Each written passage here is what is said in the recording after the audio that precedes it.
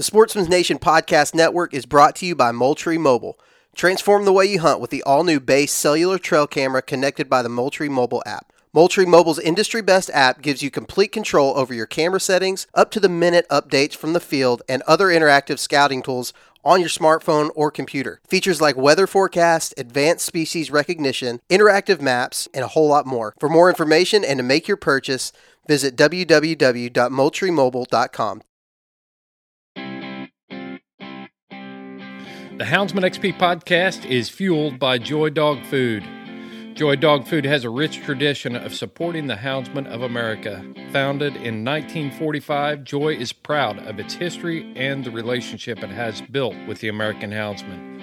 And in 76 years, there's never been a recall. Made with 100% American-made high-quality ingredients, Joy Dog Food has one of the highest calorie-dense formulas on the market. For 76 years, this made-in-America product has kept hunting dogs in the field day after day, season after season. And when we say made in America, Joy has a long track record of fighting for American freedoms by being on the front lines against the animal rights movement and their extremist tactics. Joy will fuel your hounds and fight for your freedoms. Fueled by Joy.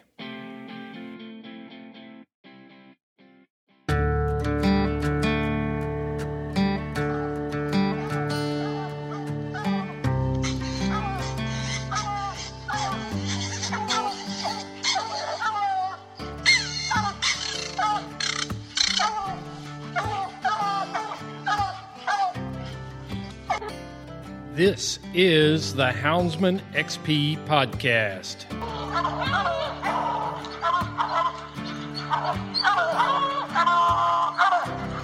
Good dog, get that bear. Get that bear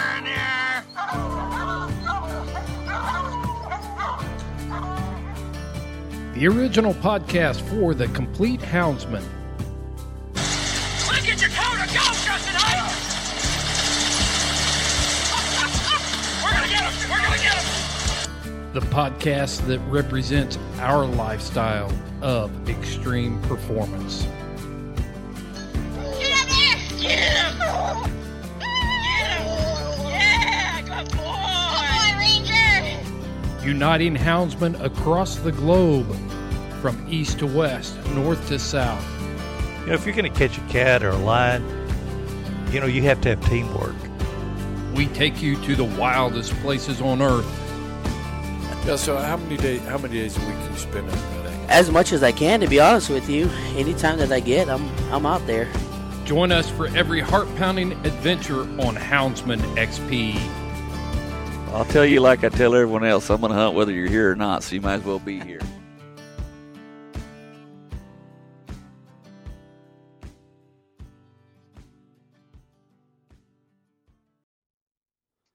All right, ladies and gentlemen, this is Josh Michaelis with The Truth on the Houndsman XP Podcast Network, and today we are lucky enough to be joined by the legend himself, and that word gets used a lot anymore, Shorty, but I think it's accurate this time. We're here with Shorty Gorham. How you doing, buddy? Yeah, I'm good. How about you? That's a big word there. Legend for maybe the wrong reasons. Yeah, we'll take it any way we can get it. But I talked to you all here about a week ago, Shorty, and what we're going to do, and I want to introduce you because, I mean, we've been doing competition coon hunting on The Truth ever since it started, and that's kind of been our focus and kind of been where we've went with that, and you're not a competition coon hunter. Nope. You're a big game guy. You're a South Texas guy. You're as far away from the way that I train my dogs and the way that I hunt my dogs as I can think of currently. And so we want to touch on that, and we want to talk about training pups and a few things like that. But Shorty, tell all my listeners about yourself, would you? Well, yeah. As far as the hunting goes, you know, just like I said, I live in South Texas, but and hunt a lot of bobcats down there, and occasionally some lions, and then I also work out further west, and work for the USDA, and so we're catching and collaring a lot of lions and some bobcats and such. So Yeah, my hound hunting world is mostly, like I said, South Texas bobcats, and then western big game or mainly lions. So How's I've that? hunted bears in the past. So Yeah, how's that been going? You've been catching a lot of lion? it's been going pretty good. Yeah, well, we've been shut down since right before Christmas, due to some technicalities with COVID and whatnot, and they got that all squared away, and so fixing to go back to work here pretty quick. Good. What kind of where'd you get your start? When did you start running hounds, Shorty? Oh, I started running hounds probably 23, 24 years ago, and was just a rancher. I had cow dogs, and we started having depredation issues and losing a lot of calves and a couple colts and whatnot. So figured we better start taking care of that before we went broke. So Yeah. Contacted a friend that I knew that had some hounds, and we went and started working on the problem, and ended up buying some hounds from Young Hounds, and just went from there. Just self-taught the whole way. Yeah. Didn't really know anybody that did it other than him, and he was real early in the game for himself too. Right. So just learned it the hard way, which I appreciate now. It took longer to figure things out, but I think it sticks better once you do figure it out. I do think sometimes, because there's and I'm just going to go off the rails here for just a second about that, but I look at and yes, we should definitely listen to the older gentlemen that have been running hounds for a long time, but just because you've got a lot of experience don't mean you're doing it right. You know what I mean? 100%. And so some of these guys that have been doing it for a long time, and you can see that, and it's great that they're getting kids started, and it's great that they're trying to help, and they're great people, and we support them. But sometimes it's not easier, but sometimes it's more successful in the long run to do it like you did, and just kind of learn as you go.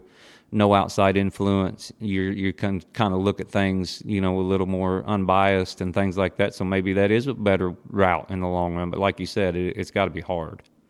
It is hard, and but I agree with you absolutely. There, and nothing against guys. And there's some guys. Heck, I've got a great friend that hunts hounds, and he'd help anybody get started. That wanted to get started or whatever, but he'll tell you, honest to God, he doesn't care if he ever catches anything. He just wants to hear his dogs bark, and so if you get with the wrong guy early on, that if you're in a game to catch game, and you're training under somebody that just wants to go out and hear dogs bark, you're probably not going to get to where you want to be anyways. My advice to a lot of them younger hunters and the guys just starting out, I don't care if it's beagles, bird dogs, coon hounds, competition side of it, just pleasure hunting side of it, whatever.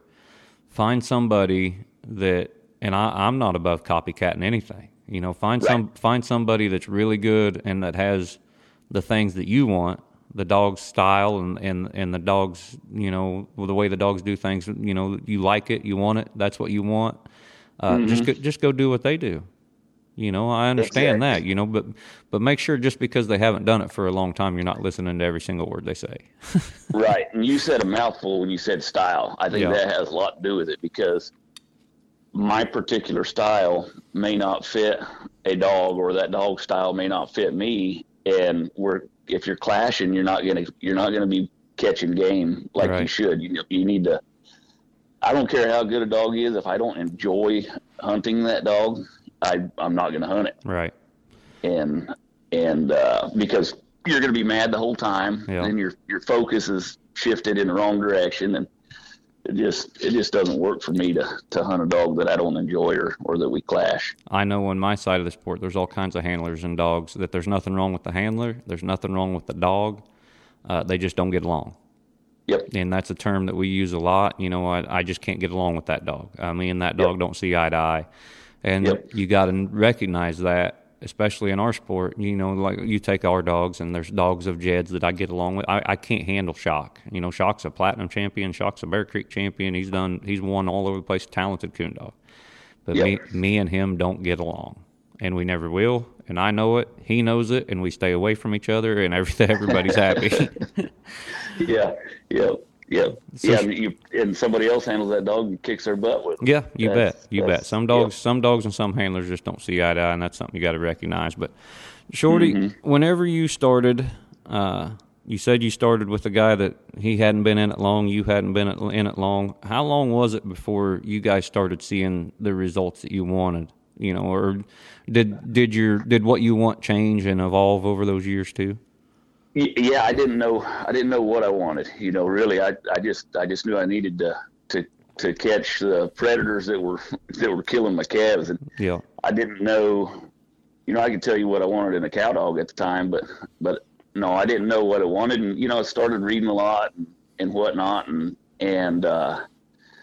then there went a phase where I thought I wanted the coldest nose dog on earth. I just wanted a dog that could really cold trail.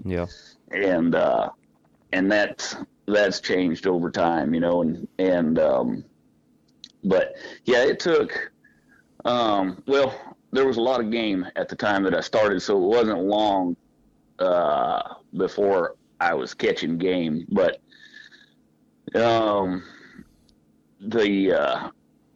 the caliber of the dogs, I think, has increased dramatically since then. And it was just, what really changed was when I moved to South Texas and went to trying to catch bobcats. And the dogs that I had could catch lions, and they could catch some bear, but they couldn't catch a bobcat. And that's when I realized, hey, this is, I got to do something dramatically different.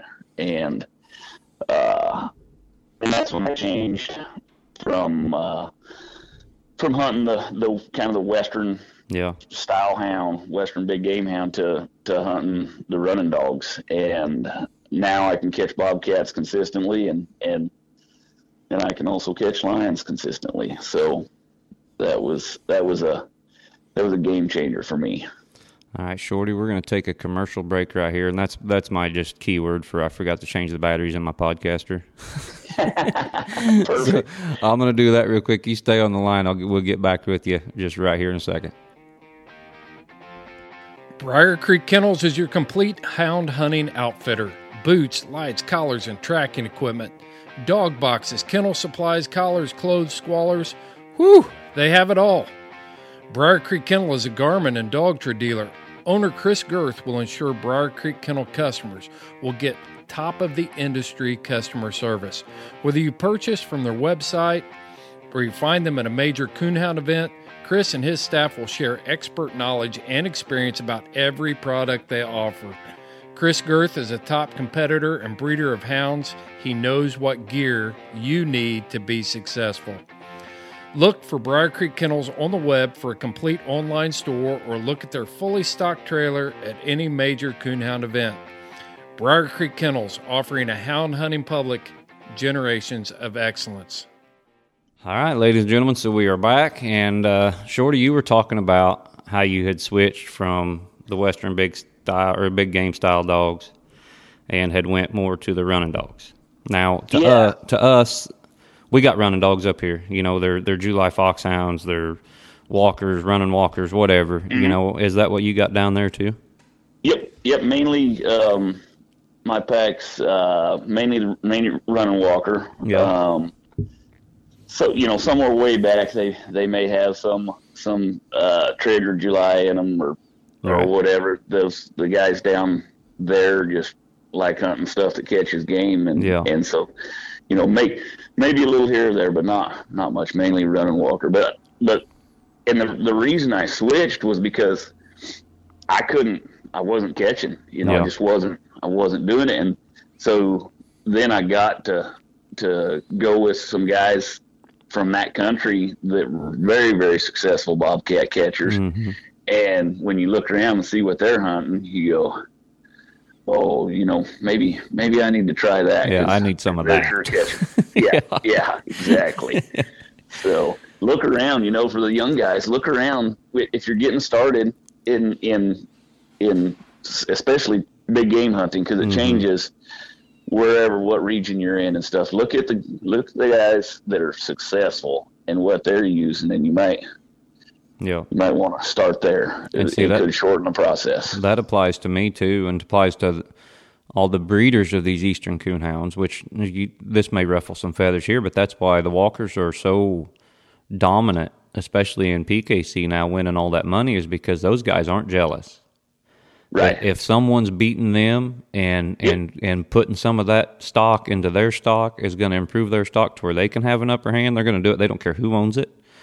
They don't care, what breed it is even. You get walker guys breeding a blue tick dog, and blue tick guys don't do that very often. They're just red bone guys. They're kind of factional, and maybe that's where we've got an upper hand, and now we've got so many of the walker breed that we can choose from different strains and lines and stuff like that, so we don't have to dip out as much as we used to. But that was one of the things that really catapulted the walker breed over some of these others, just because these guys winning that money, they didn't care who owned it. They don't care how if their dog was better, they were just going to try to get some of it. Yep, and that's how I am. If I see somebody that's got better dogs than what I got, I'm going to figure out how to get some of that. Yeah, and part of that, Shorty, is being honest with what you have. Yep, exactly. I have a line of dogs that we're 5-6 generations into, and I know what their downfalls are. I know what they need and how they can get better. And if you don't know that, if you're blind to those things, you're just never going to get better anyway.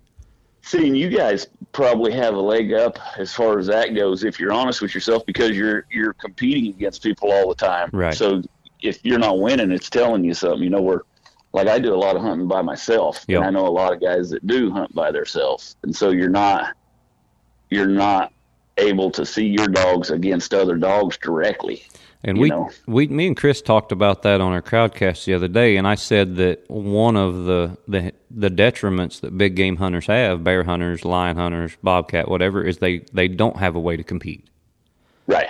And I've said that I think our dogs are the pinnacle of what you can do with a hound and all that stuff, and that got blew out of proportion a little bit. But I feel like it's not because our dogs, we're just great houndsmen or anything like that. I feel like we have a platform to compete against each other where you guys don't yet, and that it would be so hard to do.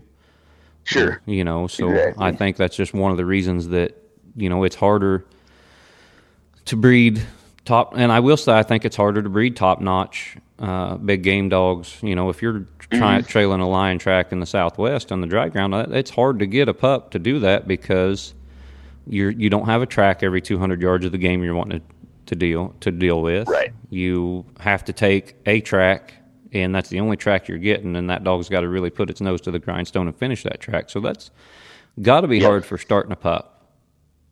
Yeah, they hunting in situations like that, they just got to love the trail. Yeah. And I think there's coon dogs, and I'm not a coon hunter. I never have been. I've been coon hunting a little bit, but I've never seen what you guys do in your competitions or anything like that. But to me, the big game hound, there's so many more layers that a big game hound has to have versus a coon hound. Okay. And it's all steps of the process, just like that. Like you go in some desert Southwest country, and you have maybe a track every few days. They gotta love you gotta love the trail. Yeah. Well, you can get a dog that loves the trail so much that they never do pick their head up and on jumped game and push it hard enough to put it in a tree. So they got to be able to do that, and then you may be in bluffy, terrible rugged country, and the dog has to also want to catch the game so bad that they'll figure out how to get through it, but smart enough that they're not going to get themselves killed doing it.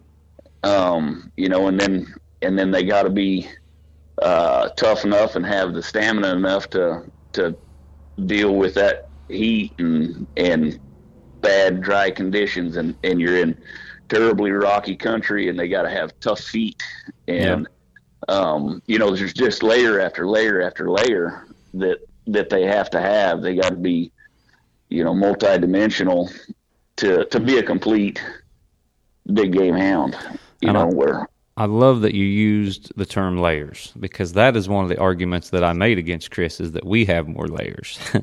I gotcha. So yeah, I love it. Look, we're going to touch on that later. I want to talk about that before the end of this podcast, about the layers and stuff like that. But one of the reasons I had you on here, and I want to talk about training pups, and I want to talk about what we're looking for, how your style and your game differs from the way that I'm going to start a coonhound pup in the East. And there's, I think, we've talked about the differences a bunch, but I think there's a lot of similarities too. I think we're looking for, you know, a lot of the same things. So say Shorty Gorham is going to breed. We're going to start right from the beginning. Shorty Gorham's got a real good female, real good, top notch female. Yeah, she's got most of the traits that you like, because I've never seen a dog that has all the traits that we like. Right. And so she's got most of the traits that you like. She's a 5 or 6 year old dog. You got a good chance to breed her. She's in heat right now. What are you looking for in a stud dog? Well, so most of my pups are out of 1 or 2 stud dogs, and I partner with a guy on our dogs, and and so both of those stud dogs, and it's just our style. Yeah. But both of those stud dogs are very, very smart dogs that hunt big and wide, and which I think that's something you guys look for as well. Yes. But they hunt big, wide, pretty fast, but cold enough nose that they're not missing a track, and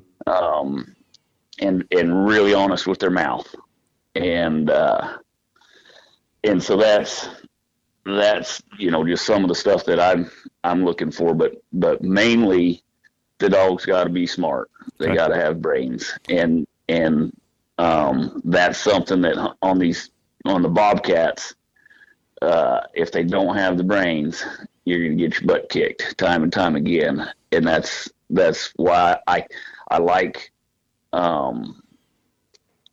running the Bobcats for that reason, because they will tell you where your dogs are at.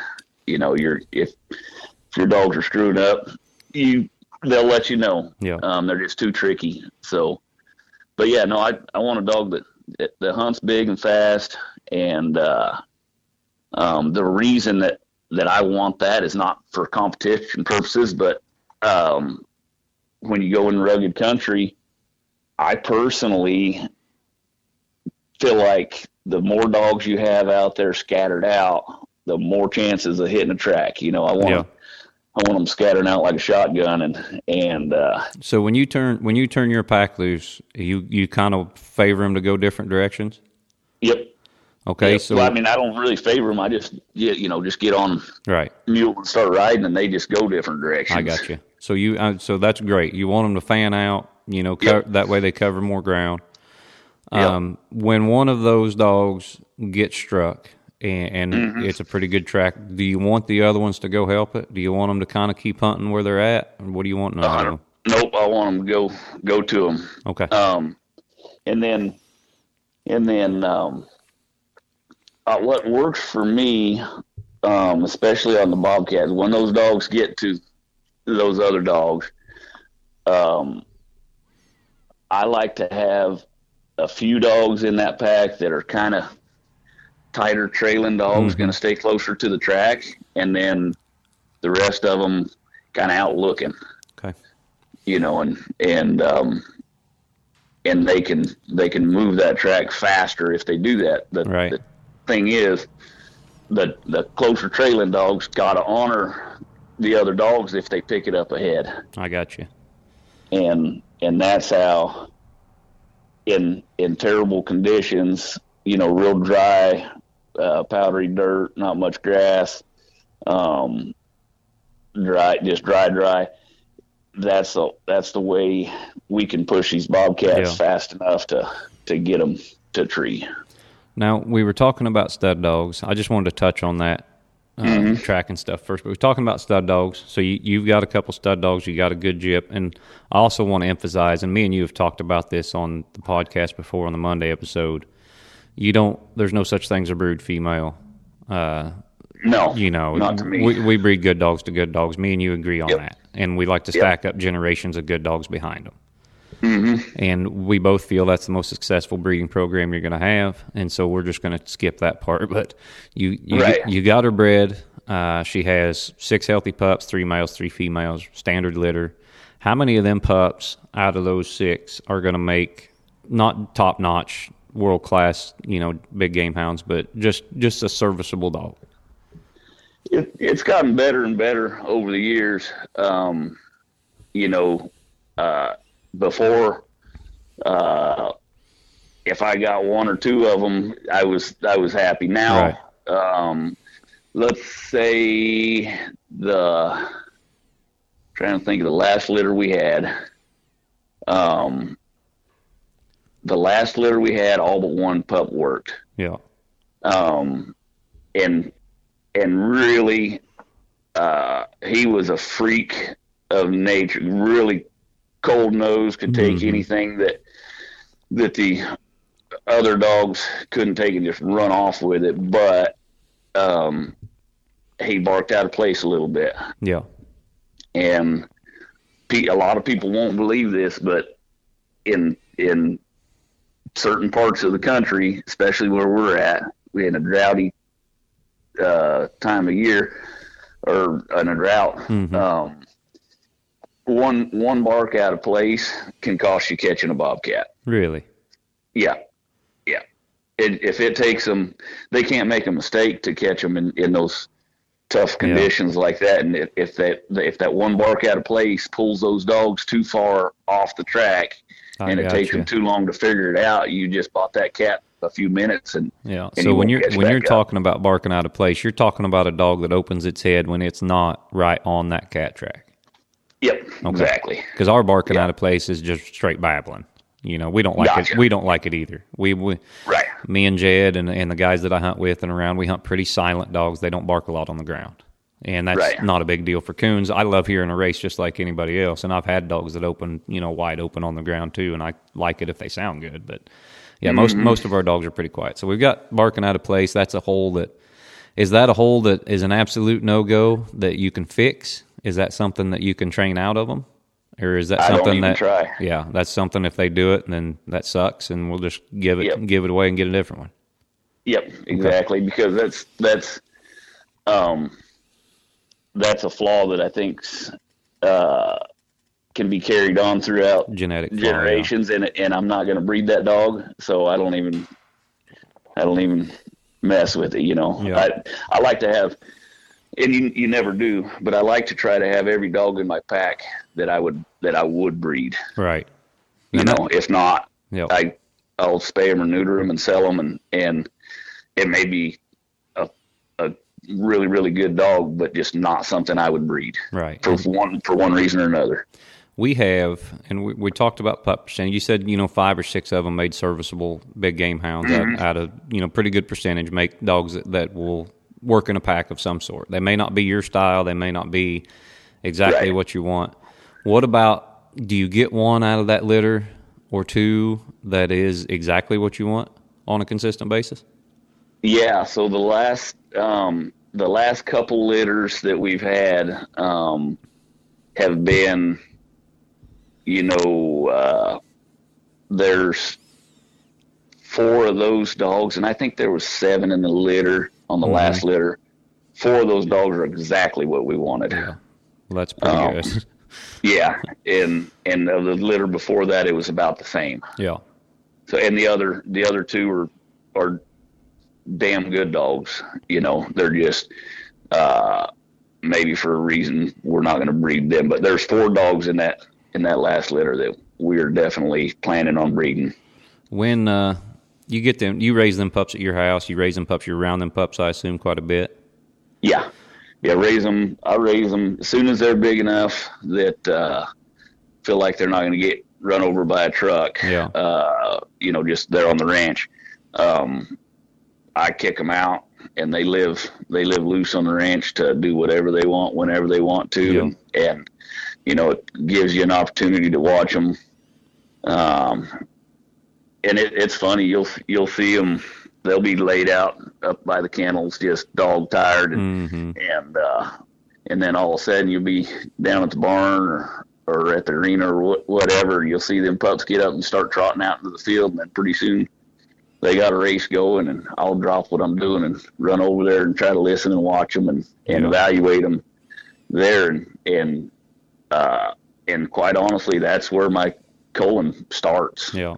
Is when they start running tracks. And I think their style and their that barking out of place, it starts then, and it'll continue all the right way. So if you see it then, there's no use in continuing on with that pup, but it gives me a great opportunity to evaluate those pups. I've always said on my litters that, and I've by the time they're 3 months old, 3.5 months old, I can tell if I'm going to like them or not. Right. And I've not been wrong yet. Now, I've had some at, weaning time that I'm not sure about, and there's some things I don't let that have turned out. But usually by the time they're 3.5 months old, especially, and I let mine run loose a lot too. I've got a big acre pen that they grow up in, and then they're turned loose out of that every day. And I just watch them. I turn them loose. Yep. They're loose all night long. I like because we do all our hunting at night, and this may be something that's pointless or whatever, but I don't like to turn them loose until dark. I don't care if they're just weaned or if they're whatever. I just like to turn them loose at dark. I think that gets them in a rhythm. That they're going to have to hold out throughout their whole career. So. Right. So yeah, you can tell. So you're looking at the same thing. 3.5 months old. You can usually tell if these pups are going to be what you need or what you don't. Usually it's a little bit later than that. Yeah. For me, usually probably 5-6 months old. Yeah. Before they're, because I just leave them loose all day, every day. So they may. This one may be running stuff this time of day, and that one's running stuff that time of day. So I don't. Yeah. If I turned them loose like you do, it would probably be a lot quicker. Yeah. But I just leave them out there all the dang time. I figure that way, if they want to run something, they can run something. But then they start grouping up. 5-6 months old, like I said, you'll go down there to the kennels, and they'll be all just laid on their side. You walk right over the top of them. They don't even know you're there. They're so tired. And then, but when I guess it's the game starts moving, whatever tells them dogs to, all of a sudden, all of them will jump up at the same time, and they'll trot off out there to the field. And boom! Next thing you know, they got a rabbit going. Yeah, yeah. And that's when I can start to pick them apart. And we come on here to talk about the differences in training. And one thing that I think makes what we do difficult. Now, I'm not saying let's get this out there now. I'm not saying training a competition coonhound is more difficult than training a lion dog or a bear dog or whatever. I'm not. But we talked about layers earlier, and one of the layers that we have to have are independence. Like you were talking earlier, you got dogs fanned out. One of them starts a track. You want the other dogs to go over there and honor that track. That's one of the biggest absolute no-nos we have. Right. If you're over here and you're doing your own thing, and you hear a dog barking, and you pay enough attention that you want to go over there and see what that dog's doing, that's terrible for us. And so how we start these pups, I want to get mine, I'll pick one out of every litter. And I try to get it picked by the time it's 6-7 weeks old. So far, I've done pretty well. Most of them have been coon dogs, or dogs that would tree coons. Not a lot of them have been coon dogs, because that's hard to get. But we have to encourage independence from the time that they're 8-9 weeks old until we retire them. and it's Right. it's frustrating and it's hair pulling because a dog don't want to do that. Right. And the ones that do are super weird. Right. The dogs that want to be alone all the time, and we've bred them this way for so long, you'll get those too.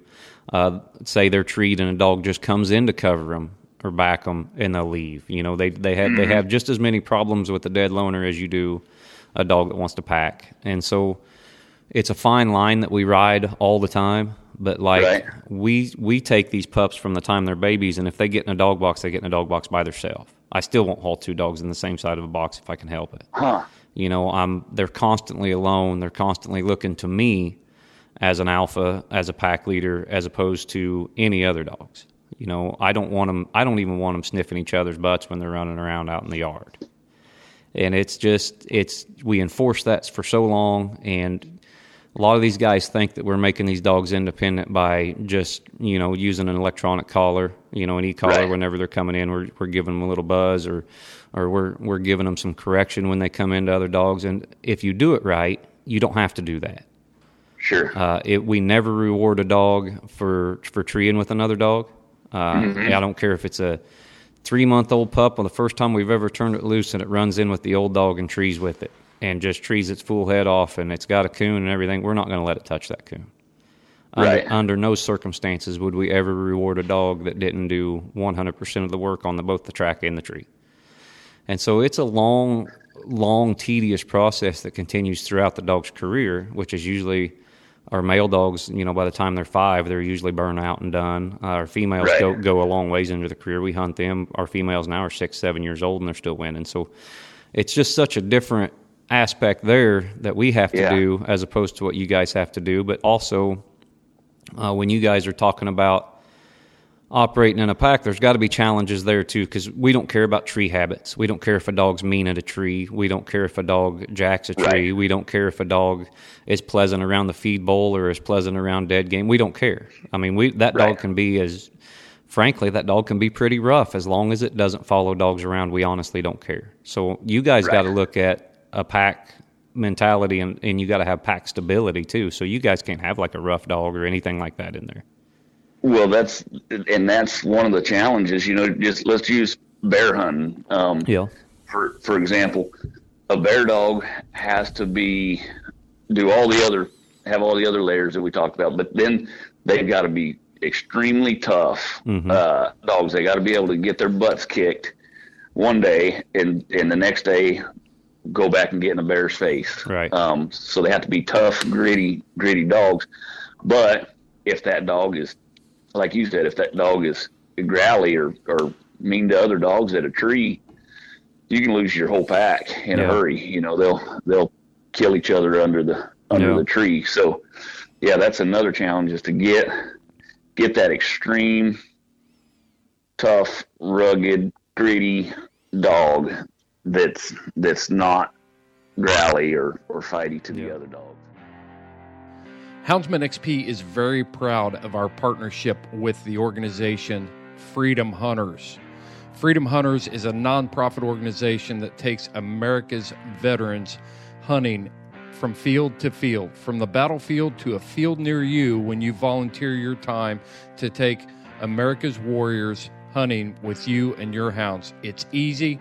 Go to houndsmanxp.com, click on the partnership tab, and it will take you to Freedom Hunters. You can go direct to their website to make donations at freedomhunters.org. Support America's heroes. Let's pay it back. Visit Freedom Hunters at freedomhunters.org, or go to houndsmanxp.com, and you can find them on our website, from field to field. We're talking about grit, and you're talking about stamina, and you're talking about endurance, and we preach that just as much. The first thing I don't know how many big time winning handlers here, and I'll ask them, "What are you looking for in a dog? What are you looking for in a dog?" And they always say the same thing. First is always heart. Right. They got to have heart, and they got to have drive. And now our heart and drive is different than yours. It really is. You guys got to have stamina. You got to have a dog that's built just right to take, you know, all the miles. How many miles? Say you hunt one hard day. How many miles is your dog putting in on a Garmin? Well, the most miles I've had a dog put in was 59 miles. Yeah.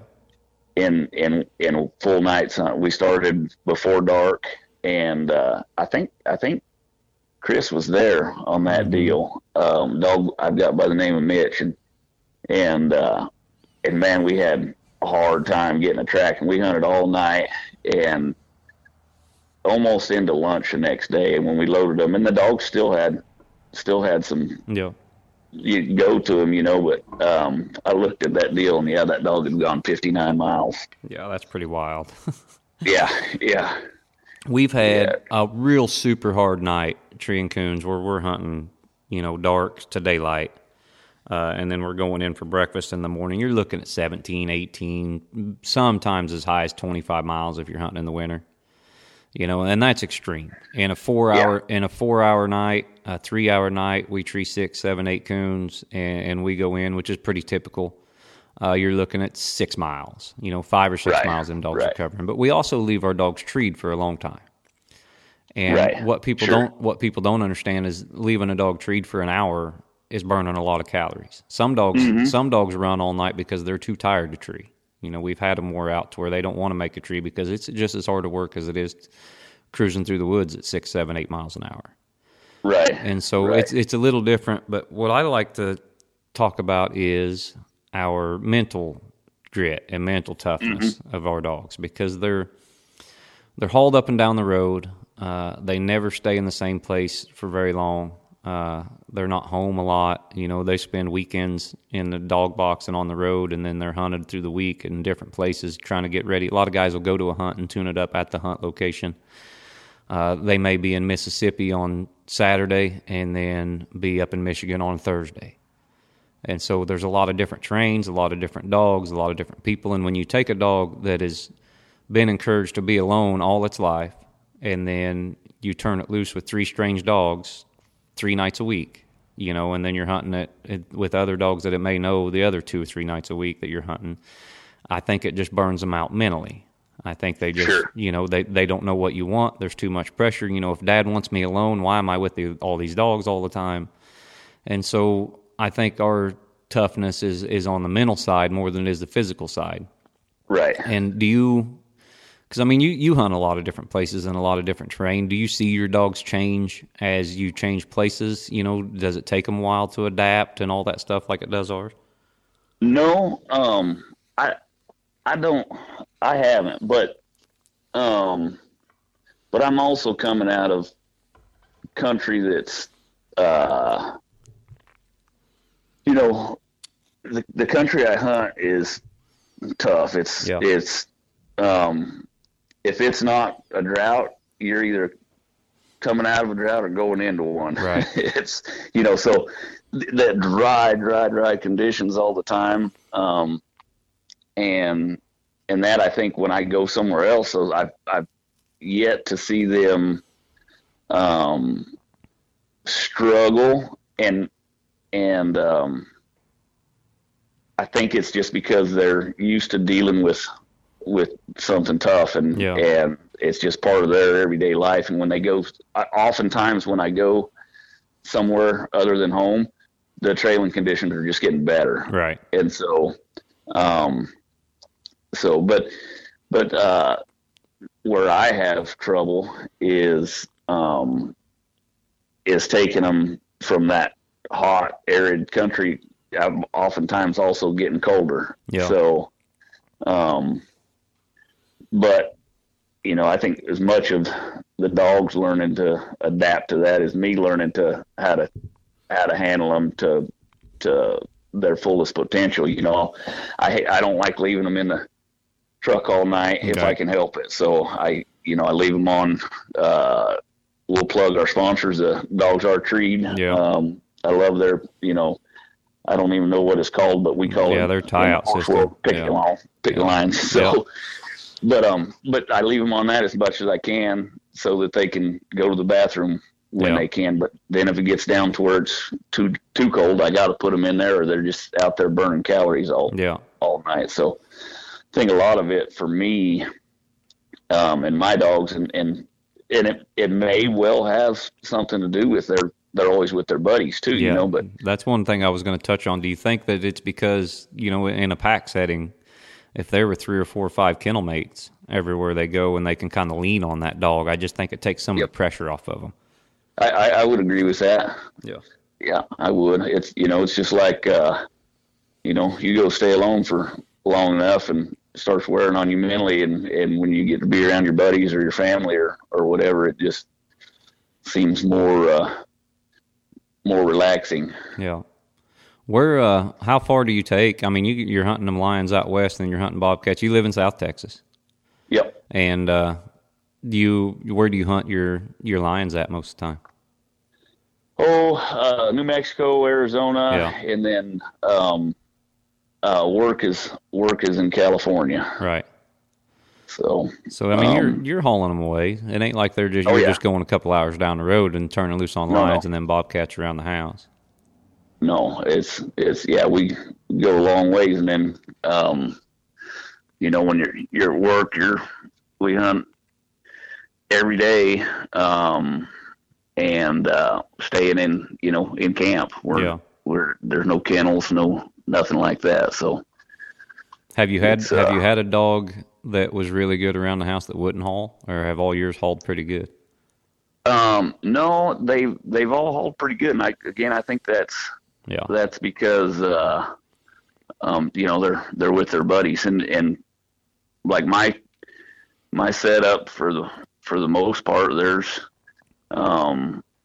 each compartment in my kennel, like my truck I hunt out of at home, it's just a full box, you know, the whole bed of the truck. But then my other ones are anywhere from 3 to 5 dogs in a box, so they're always got their buddies, and you figure out which ones, you know, if there's 2 of them that well, like I've got an older female, she's and those dogs, when they get older, they want their room in the box, and they don't want other dogs laying on them and whatnot. And so I'll put her, you know, maybe only with one other dog where they've got room, just so it's less stressful on all of them. I think when they're trying to get room in that box, it stresses the whole pack out. Yeah. One thing I wanted to touch about, we'll backtrack a little bit on the pup training. When do you start exposing your pups to the dog box and going up and down the road and turning them loose, you know, in an older dog setting? Man, I probably don't do it the right way, but I'll leave those dogs loose until they start getting onto the neighbors or getting close to the highway, and then that's when their training starts. Really, you know, they've been training themselves the whole time, but I take them from there, I put them on a chain, and they learn to tie, and they're on that for a few days, and then I've put them on a leash, a long line with a Garmin collar, and teach them what tone means, and teach them what the stimulation means, and then once I get them to where when I tone them or stimulate them, they turn and come directly to me. Then they go in the truck, and I'll usually, you know, I've got the whole, say we got 6 pups. I'll take one the first day, and that dog will go with the other dogs. And once it learns kind of how to function, I may hunt it 2, 3, 4 days with pack, and then I throw another one in there, and I do the same thing, and then another one, and then another one. Within a short time, I've got them all in there and learning what it is. And the only way you can do that, though, is you better have some broke dogs. Yeah. Do you do most of your hunting at night? Yes. Okay. Yes. Have you noticed a difference between these young dogs, turning them loose with dogs in the daylight versus turning them loose in the dogs in the night, about how they go hunting? I haven't. Okay. I haven't, but you know, I think it's because they've already run in a pack. Yeah. Their whole life, and they've run day and night. So I haven't seen it. Yeah, and we start my typical, and every pup's different. You know just as well as I do that you're going to have to do certain different things with certain dogs. But as far as my training program, which I don't really want to call it a program, like I've wrote it down. But you know what? at an early age, I expose them to the dog box, and I expose them to being in the truck and being away from home as early as I can, 8, 9, 10 weeks old. And then as soon as they're old enough to get around, cross a creek, cross a ditch, stuff like that, I'd turn them loose at night with an older dog, usually just one. And sometimes I've had pups that can't keep up, but they're out there anyway. They don't care. Right. They'll bust a hole in the dark, but most of them are going to be kind of hanging around you. And so for those first 2 months, say from 4 to 6 months old, I just want being in the dog box and being turned loose at night with an older dog to be fun. There's no correction for barking in the box. There's no correction for any of that stuff. I try not, which sometimes I lose my temper with a dog barking in the box, but sure.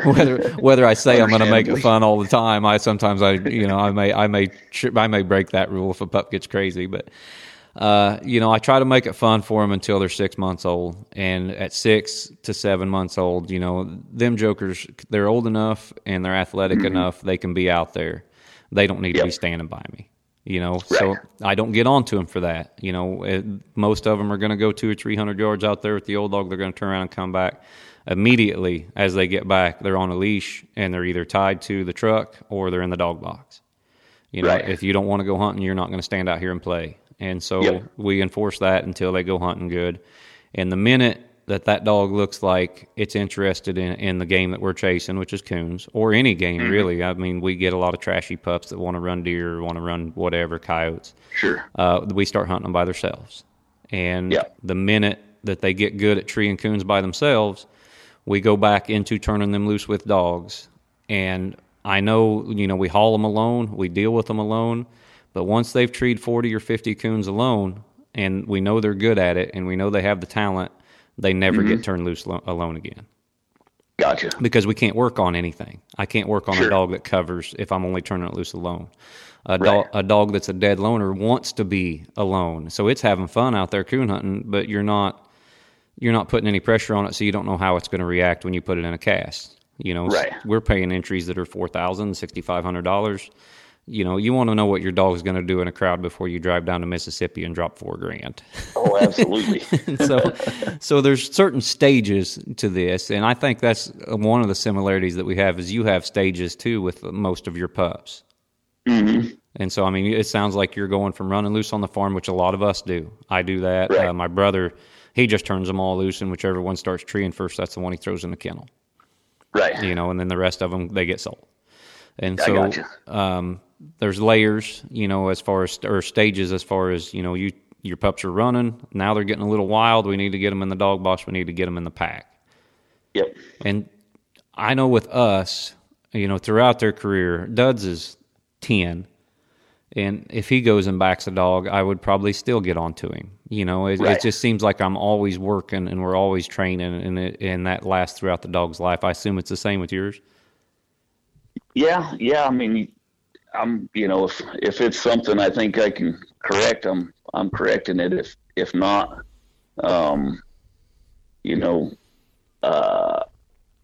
just get rid of them. Yeah.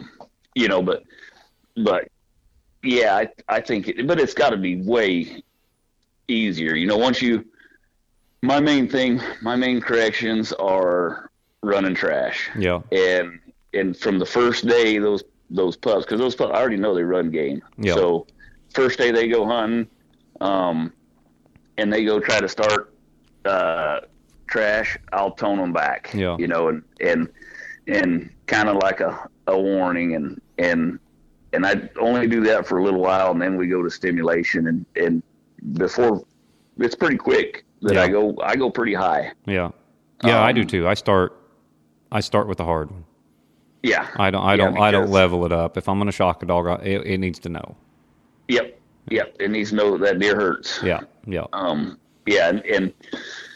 then when I do that, and you may see the same thing, I'll do that, and those pups will get to where they were going out hunting, doing their own thing, trying to find their own track. Now all of a sudden they're staying kind of close to the truck. Yeah, they get tentative. Yeah. Yep, and then they loosen back up, but yeah, that's my main corrections are on running trash, and then if one's maybe barking a little bit more than I like, Mm-hmm. I may bump them a little bit. Yeah.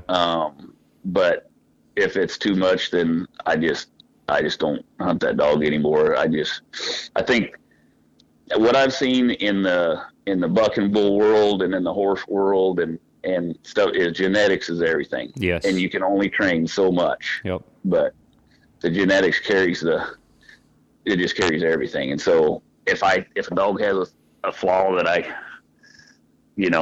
like I said, I may bump them a little here or there, but if it goes further than that, I just don't hunt them anymore. Yep. So. Yeah, and that's pretty similar to us. I know genetically we look for brains more than anything because we have to we got to have trainability because we're constantly enforcing that independence, and so the dog has to understand. It has to be smart enough to understand what we need. Yeah. But also them dogs that we've bred to the point where they're border collie smart or they're heeler smart, they understand situations better than dogs did 20 years ago. Yes. And so don't you think that one of my dogs don't understand when it's in a cast? I don't care how much I try to replicate a cast and so I can train on a dog. When they're smart, they understand when they're in a real cast and when they're not. Absolutely. And we can't touch them in those casts. We can't correct them. We can't correct them for nothing. And so that's why those dogs that are super smart and they get some age on them and they've been in some casts and they realize where they're at and they realize you can't do nothing to them, well, that's when they make their mistakes. I got a saying that said they're all good behind the house. Yeah, no kidding. I've seen a lot of good dogs behind the house that I couldn't take up the road 8 hours and win with. Right. So brains is a big thing, and that's just like you touched. Brains is such a big thing. It is, and I think most every Western big game hunter that I know would tell you the same thing. That'd be the first thing they're looking for. Well, I mean, you talked about how you're gonna buzz a dog off some trash, and it's gonna be a little tentative. It's got to have the understanding as to why you did that, and it's got to sort that out internally before it can be successful. Yep. And if they have brains, they ain't gonna do that. They're gonna forget about that, and they're either gonna keep doing what they're doing, or they're gonna remember it to the point that it's detrimental to how hard they hunt or how they move. Right. Yeah. Right. All right, Shorty. Yeah. And you hope that because that's what we're trying to breed for too. Yeah. And these dogs that I'm hunting right now are way, way, way smarter than the dogs that I started with. But we're trying to get them, like you said, border collie smart. I like that term. Yeah. But you hope that their prey drive. That's where we're struggling. Is overpowered. Yeah, we're struggling with, and it's like this is why dogs in my side of it, you may get a year or two out of them, and the dogs that win late in their career are such freaks. Right. Because they have the brains and the drive, and they have enough drive to overcome the fact that we're putting so much pressure on them. We're losing, and I'll be the first one to admit it, and especially my line, is I lost a lot of heart when I went to have these dogs that I could make do what I want. I always said I could teach Con to give me an alpha in an hour. I could teach Con how to deal 5-card stud. But with that comes a lack of drive, and that's why at 6 years old he's done. I can hunt him. I can hunt him behind the house in tree coons. He'll turn the dog loose by himself in a place where he's comfortable. You can hunt all night. It's not a heart thing as far as that goes, but he's just been burnt out mentally, and he understands. And so it's a catch-22 that we're at, and we've lost some of that. And so I wonder if there isn't a crossover there, with some big game stock, to where we could implement some of that. Yeah. Because we need it back. I mean, I'll be the first to admit we need it back. I mean, the dogs that are reliable are hard to come by. Yeah, yeah, and I would bet that there is some.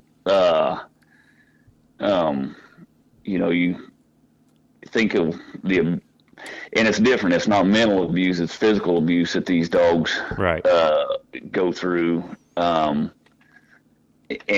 do it day in and day out for years and years and years. I would think, and then that outcrush, you almost get some hybrid vigor in there as well. So and genetics is one thing. We don't have the time for it on this one, but I'd like to really touch on you with it sometime is genetics and how that plays a role in a dog's predisposition and how we can understand it, because it's a lot easier. I mean, I assume some of your dogs are papered, some of them not. I mean, I know the whole 7, 8, 10 generations behind mine. And Yeah, all those dogs have genetic predispositions that I'm aware of before the pup's even born. Right. You know. Right. Yeah, and our dogs are papered because their genetics are wrote down on paper, but they're not registered. Right. But yes, we do. We know. You got a pretty good idea. Years. You got a pretty good idea what you're getting before they hit the ground, is what you're saying. Yeah. Just like we do. Yeah. Yeah, absolutely. Shorty, there's we could go on for 6-7 hours. There's other stuff. I was gonna write down a whole list of things, but then I thought, I've winged every single podcast I've ever done, and it's worked so far. Let's just do it with Don't Shorty change too. now. Yeah, I didn't write nothing down. I just wanted to pick your brain about big game dogs and stuff, because while I argue, I like to think that I know dogs, but while I argue, I also don't have any experience, especially dry ground stuff. Right. I've got experience running foxhounds here on coyotes. I've got experience running some bears in Wisconsin, but I know every place and every dog and every handler and every game. It's all different. And so we can't lump it all up. But I wanted to pick your brain a little bit about starting pups. And, man, I want to do this again one of these days, Shorty. We need to get together and maybe make this like a 10-parter. Absolutely. Yeah. And, why don't you just come to Lion Camp and I will come down to Lion Camp, but I ain't going to South Texas. I hate South Texas. We could use your help, man. I tell you what, I done a job down from we went from Kingsville up to Robstown, and then we went from Robstown to Corpus Christi, and then we took that highway from Corpus Christi to Robstown, and then we went up and took that highway from Kingsville all the way up to that little town called Agua Dulce. Yep. And man, there's some great people in that area, and I liked a lot of them, but that is definitely not my style of country. Oh man, it was hot. Whew, it was hot. Oh yeah. If you just come a little bit west, you weren't very far from me. Yeah. And but we're not near as humid as it over there. It was, man, I was running my wipers every day at 10 o'clock. It'd be 100 degrees, and I'd have to run the wipers. It was miserable. Yeah. I can't believe anybody lives down there. Oh, I couldn't do that either. That's too humid for me. Yeah. But no, we'll get together. I want you to bring them Bobcat hounds. We got a lot of Bobcats, Shorty. A lot. Perfect. I mean, we have a ton of Bobcats, and I got the ground to hold the dogs. Right on. So I'm always up in new country. I want you to come up here. The tracking conditions will be good. We can't treat them. I've had a hound that treats them. We've treated Bobcats. We have. I mean, but it's accident. Yeah. And we can't turn a 6-year-old broke coon dog loose on a cat track and expect it to do anything with it. Right. I actually tried that 2 winters ago. I took Duds and the Dream female, and I mean, this track, it was 5 degrees out and the wind was blowing like crazy. And I seen this track in the fresh snow, and it was still snowing. And this track looked like it was about 5 minutes old. Right. So I run home. I grabbed the only 2 hounds I had in the kennel, and I thought, well, maybe if I put them on this hot track, they'll run. I wanted to tree it. And I put them on this track, and Duds was like 3.5 miles away from where I cut him on a coon, treat a coon in the daytime. And Dream was over here by herself a mile the other way, treat on a den tree. I assume she had a coon too. So, right. Well, I don't have the dog power to run a good, but we get some snow on up here, and we can cut tracks. And I promise you, we got a lot of cats. Right on. And I really want to see some good Bobcat dogs work. And I think I got the country to put them in. So yeah, you come up here one winter when we got some snow on, we'll try it. Perfect. We'll do it. All right, Shorty. Thanks for joining us. We're going to do this again. We got 100 other things that we could touch on. I really appreciate you calling in and sitting down with me. I know you're busy, and so I really appreciate the time you took. And we're definitely going to do it again sometime. Sounds good. I'm looking forward to it. All right, ladies and gentlemen, thanks for joining us. This is Josh Michaelis with The Truth on the Houndsman XP Podcast Network. There you have it, The Truth on the Houndsman XP Podcast Network. And I don't know about you, but I love this portion of our show. Josh does a great job of boiling this stuff down and keeping it entertaining. There's a little bit of BS in there, but hey, that's what it makes it entertaining. And joking around and having fun on this podcast. So before we get out of here, you guys need to check out Dogs Are Treed. Lauren's been posting our canvas hats. We are out of stock of the red and the black out there. It snuck up on us, but we are going to restock, maybe with a different style, maybe with a different color, maybe a couple different colors. But anyway, check it out at Dogs Are Treed at dogsaretreed.com. and enter the promo code HXP 20% off. We've still got the tan and the green hats over there. And check out Dogs Are Treat gear, man. I'm telling you, it is the highest quality gear that you can purchase. You will lose their leash before you will wear it out. No more broken loops in the late round when you're needing a leash and it's back at the truck. No more taking your belt off because your leash broke. Check it out, dogsaretreat.com. HXP 20% off at checkout. Get all that discount. Also, check out Rough Cut Company. Rough Cut is a new sponsor for us. We've been pushing them hard because I'm telling you, I looked at that product and I saw so many possibilities for it. Rough Cut will take your high-quality images, digitize them, and laser engrave those onto their own native hardwood that they harvest. They grow it, they harvest it, they mill it, and they turn it into these great pieces. So check out Rough Cut Company at roughcutcompany.com. And if you're looking I'll just boil it down like this. If you're looking at taking your prizes, your awards, things like that to the next level for your houndsman banquets, for these big money hunts, for your premier events, check out Rough Cut Company. They can hook you up. And at checkout, if you will use the code HXP 10% off, you guessed it, you get 10% off your order. And both Dogs Are Treat and Rough Cut, if you join us on Patreon, you will get a deeper discount for both of those companies. High quality gear, both places. Check them out.